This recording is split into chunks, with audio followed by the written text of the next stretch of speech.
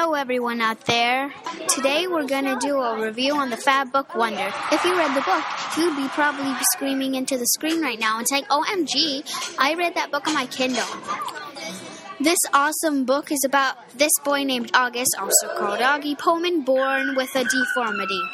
He goes to school for the first time and he gets some friends for the first time. He heard a mean thing that his friends said about him. He gets mad and his friends try to patch it up. But there's a fight and one broke his tooth. His best friend punched a big jerk for Augie. I bet he was a good friend. If you want the rest of the book, you have to read it.